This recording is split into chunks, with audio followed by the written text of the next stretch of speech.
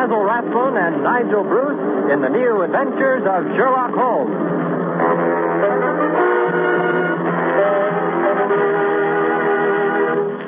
This rebroadcast is especially for the American Armed Forces and their allies. Now let's join Dr. Campbell as he enters Dr. Watson's study.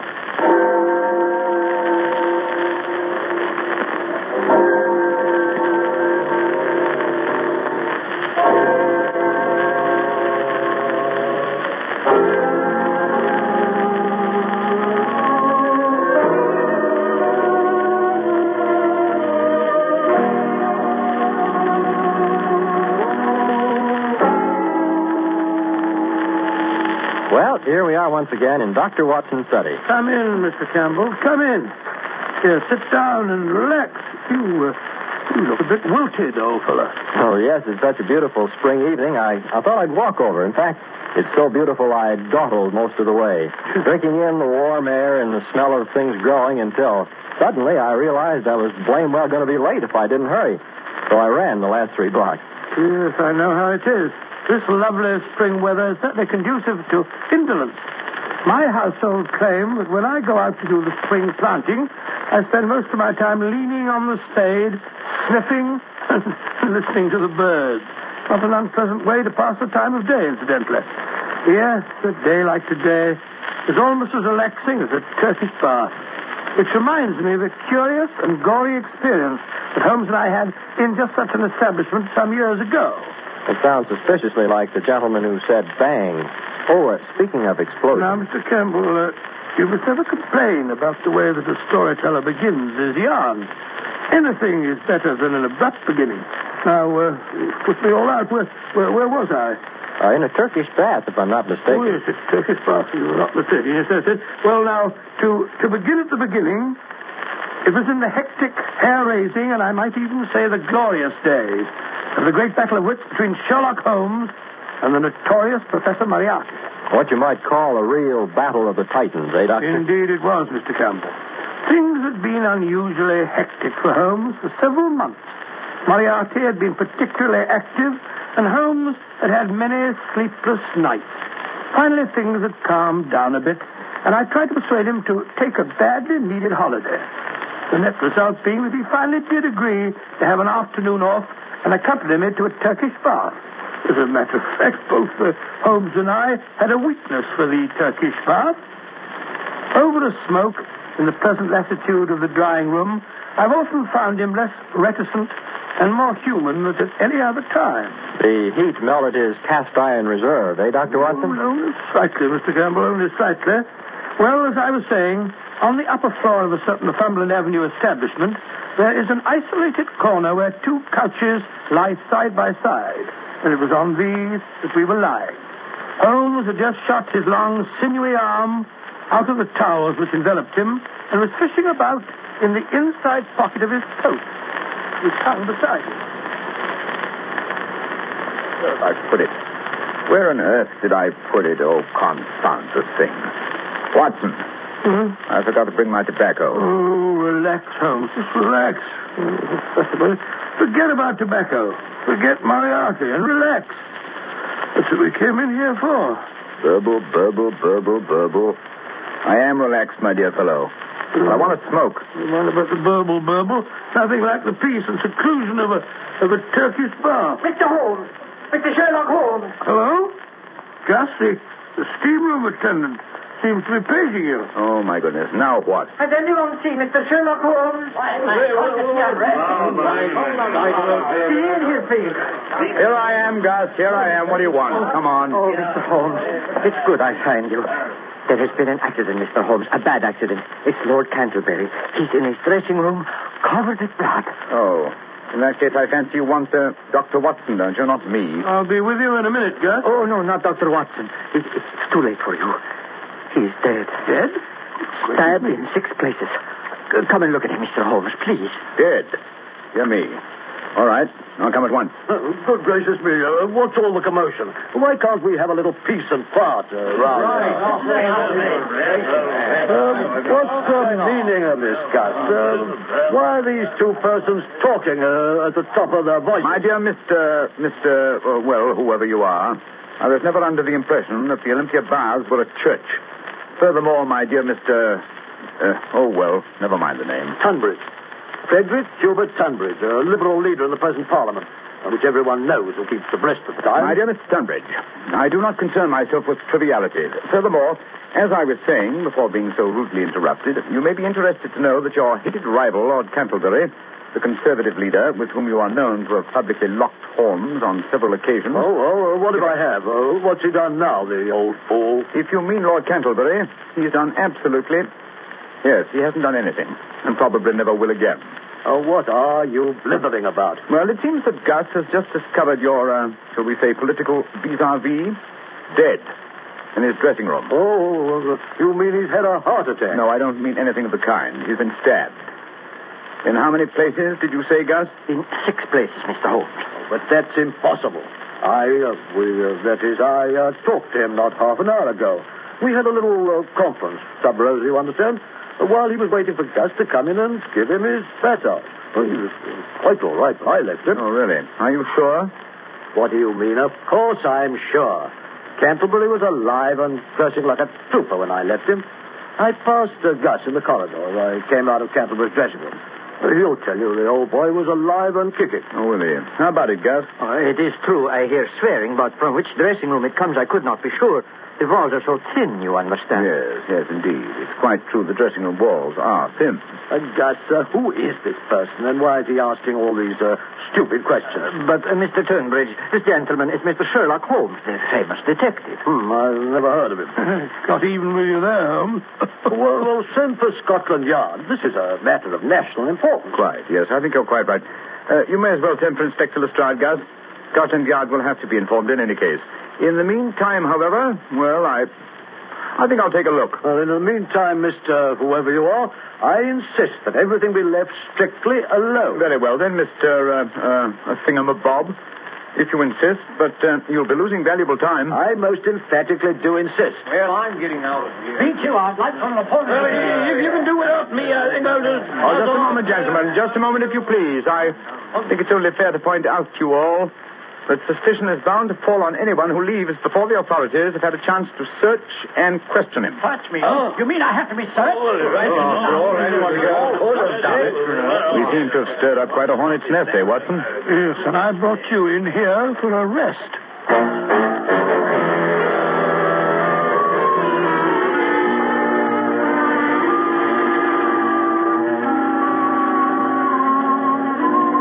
Well, Lestrade? Nasty mess, eh, Mr. Holmes? Knife from the back. Yes, not once, but 6 times. Deep, ferocious thrusts. Quite unnecessarily brutal. And, if I may say so, bloody. Yeah. Place looks like a charnel house. Yes, whoever did the deed must have been drenched in blood. Might tell your men to search for blood-stained towels or garments, will you, Lestrade? Yes. Well, I'll pick up anything that's got blood on it. Never you fear, Mr. Holmes. I've ordered a search of everybody and everything on the premises. Yes, that's not going to be very popular with Mr. Tunbridge, eh, Holmes? I wouldn't care if he was the Archbishop of Canterbury. When Scotland Yard says search everybody, we search everybody. Besides, everybody knows he and the corpse here are bitter enemies. They fought like cat and dog. How long would you say he'd been dead, Mr. Holmes? Oh, I don't know. About, let me say, an hour and a half. Took nearly 40 minutes to get you here, Lestrade. And Canterbury had been dead, let me see, over half an hour when Gus found him. Yes. Gus, did the doorman notice who left the establishment during the half hour before the body was found? Yes, sir. Only old Mr. Welford. And he's too feeble and nearsighted to do a crime like this. Was the door to Lord Canterbury's dressing room locked? No, sir. Oh? And how does it happen that he lay here for over half an hour before anyone found him? Particularly as he was down on the books for a massage half an hour before he was found. Well, you see, I thought he was asleep. Lord Canterbury sometimes he liked a little nap after he was in the steam room, and he didn't want I should disturb him. Oh, that's very interesting. Then you did come in this room once before you realized Lord Canterbury was dead. Yes, Mr. Holmes. But he was lying there so peaceful. So peaceful, yes. On his back? Yes, sir, just like we found him. It wasn't until the second time I come in I see he has his eyes open. Mm-hmm. And the place is, shall we say, all spattered with blood? It was so dark. The shades were drawn. It was not easy to see anything if you don't look close. Even then, some people are unable to observe the most obvious facts. And what might you mean by that? Oh, just an observation, Lestrade, just a gratuitous observation. Come in. Well, Willis, what's up? We've searched the place from top to bottom, just like you said, Inspector. And there's no bloodstains nowhere, except on this. And what's that? A pocket knife, sir, large size. Oh. The handle's been wiped off, but there's still some bloodstains on the blade. We found it in the locker of a bloke named of Tunbridge. Uh-huh. Just a minute, Lestrade. Don't go off the deep end. Willis, Yes, sir.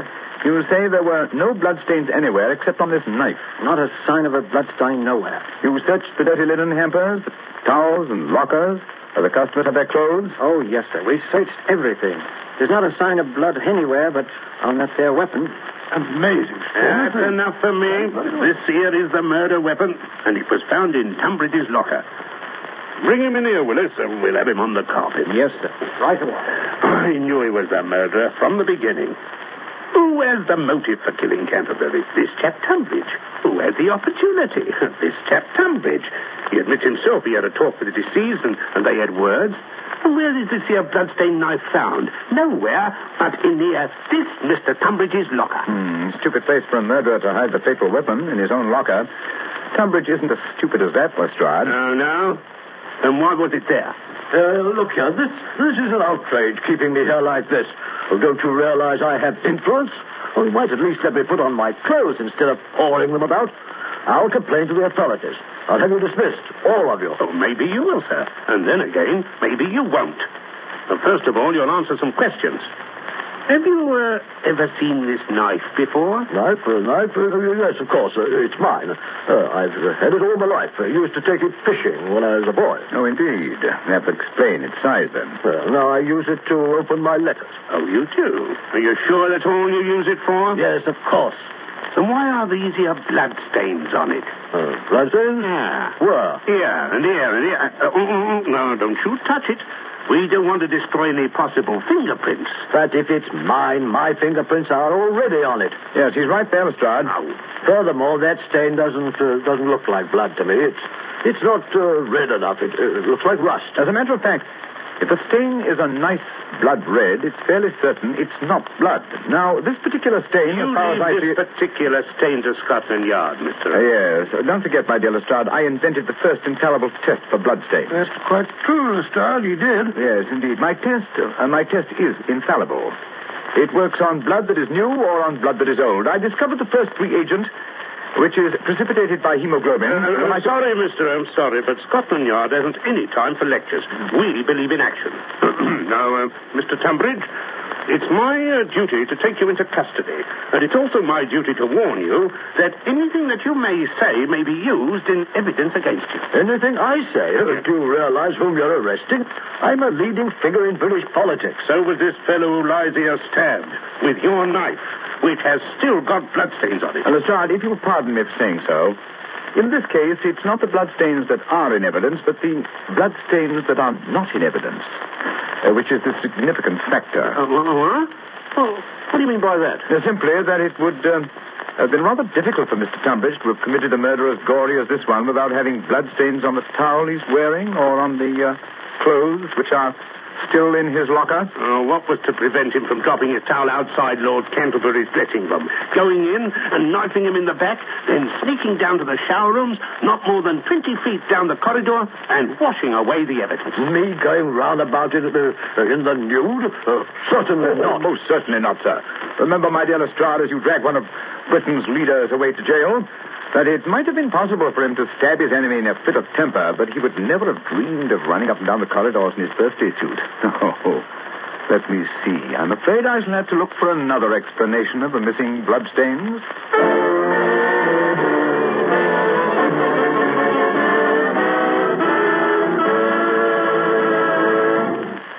Holmes, it's very late.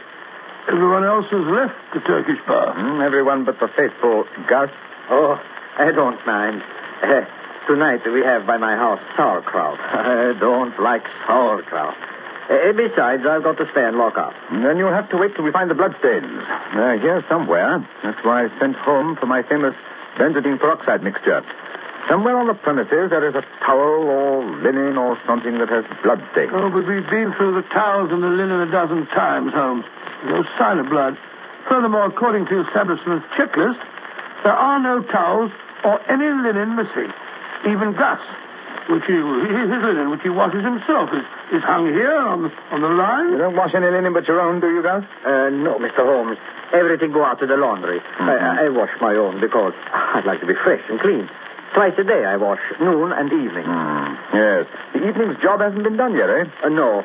This one I washed this noon. It's my towel from this morning. Oh, yes. This morning's towel washed this noon, yes. But was it? Cantlebury was murdered in the middle of the afternoon about 3:30. Now it's now after 7 o'clock. Don't you see, Watson? This towel. Don't you see? No, Holmes, I don't. I don't see a blasted thing. The towel's as clean as a whistle. But not dry.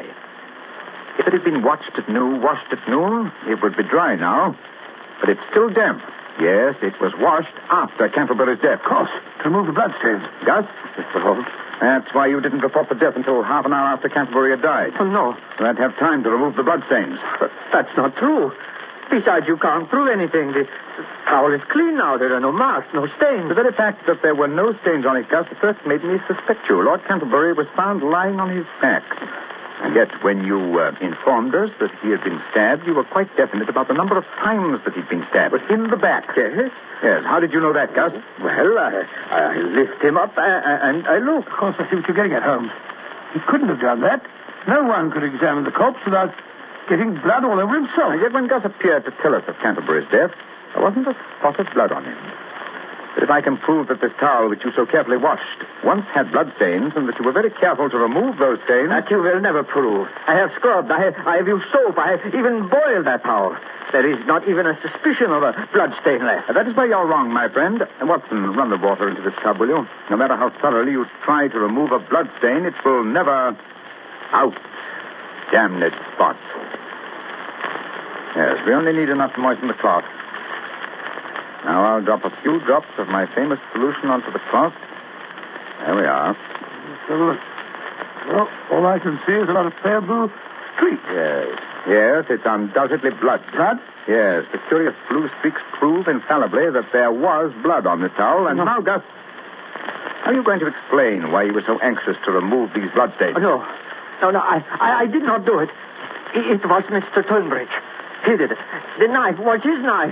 There was blood on it. Let me out of here. It's not my fault. I don't want to hurt. Holmes, he's running away. Hey, Watson, we can't let him escape. Well, there he goes down the corridor. He's gone into the steam room. Don't worry. I'll get him. Phew. The steam's thick in here. I can hardly see my hand before my face. Must be in here. Look under the benches, Watson. Watson, leave the door open. Let some of this blasted steam out of here, will you? I didn't shut the door. Holmes, you hear that? The door. Someone's locked the door. Hey, somebody, let us out. Let us out, you hear? We're locked in. We've been locked in by mistake. No, you're wrong. It was no mistake, my friend. Holmes, Moriarty. He's here in the steam room with us. No, that's just his voice through the ventilator. So you were behind this murder too, Professor? Of course. Perhaps you would like to know why I had to kill Lord Canterbury. Yes, indeed. That would be very interesting. Good.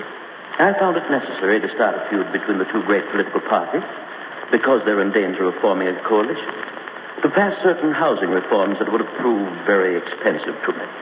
Well, what better way to break up an incipient collaboration than by killing one leader, having the other hanged for his murder? Very ingenious, Moriarty. A pity you should have chosen such a clumsy tool as Gus.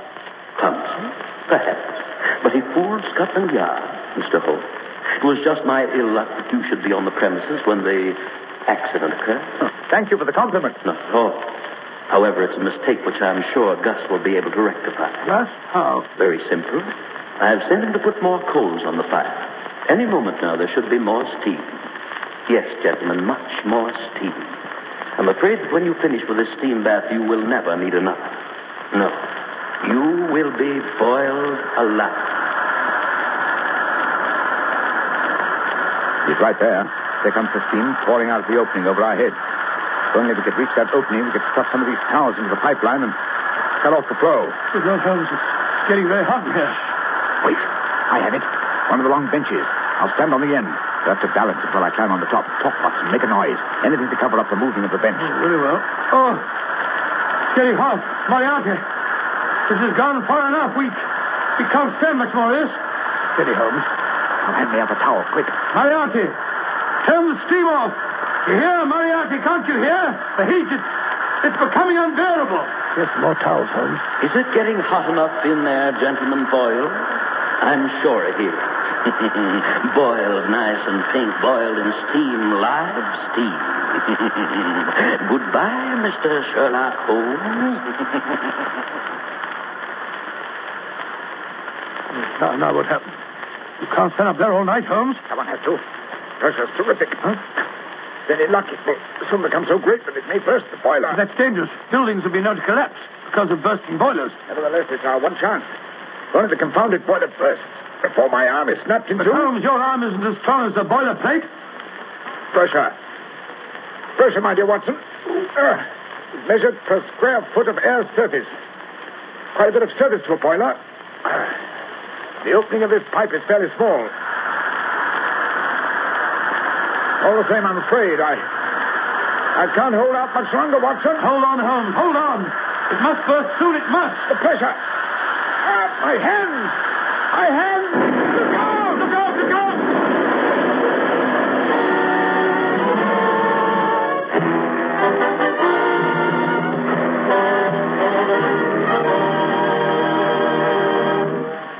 And you came through the explosion all right, Dr. Watson? Well, I had a nasty crack where Holmes and the bench fell on me, and Holmes had the wind knocked out of him, but we were in fairly good shape by the time the fire brigade pulled us out from the wreckage.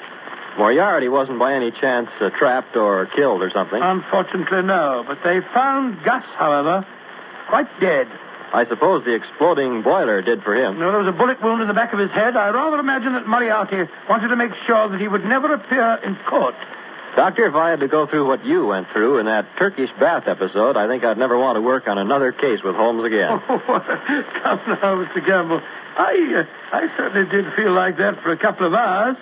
But by the time we got back to Baker Street and sat down to one of Mrs. Hudson's good meals, well, I was ready for anything that Holmes had in mind. You know, there's nothing like a good dinner to make you feel a new man.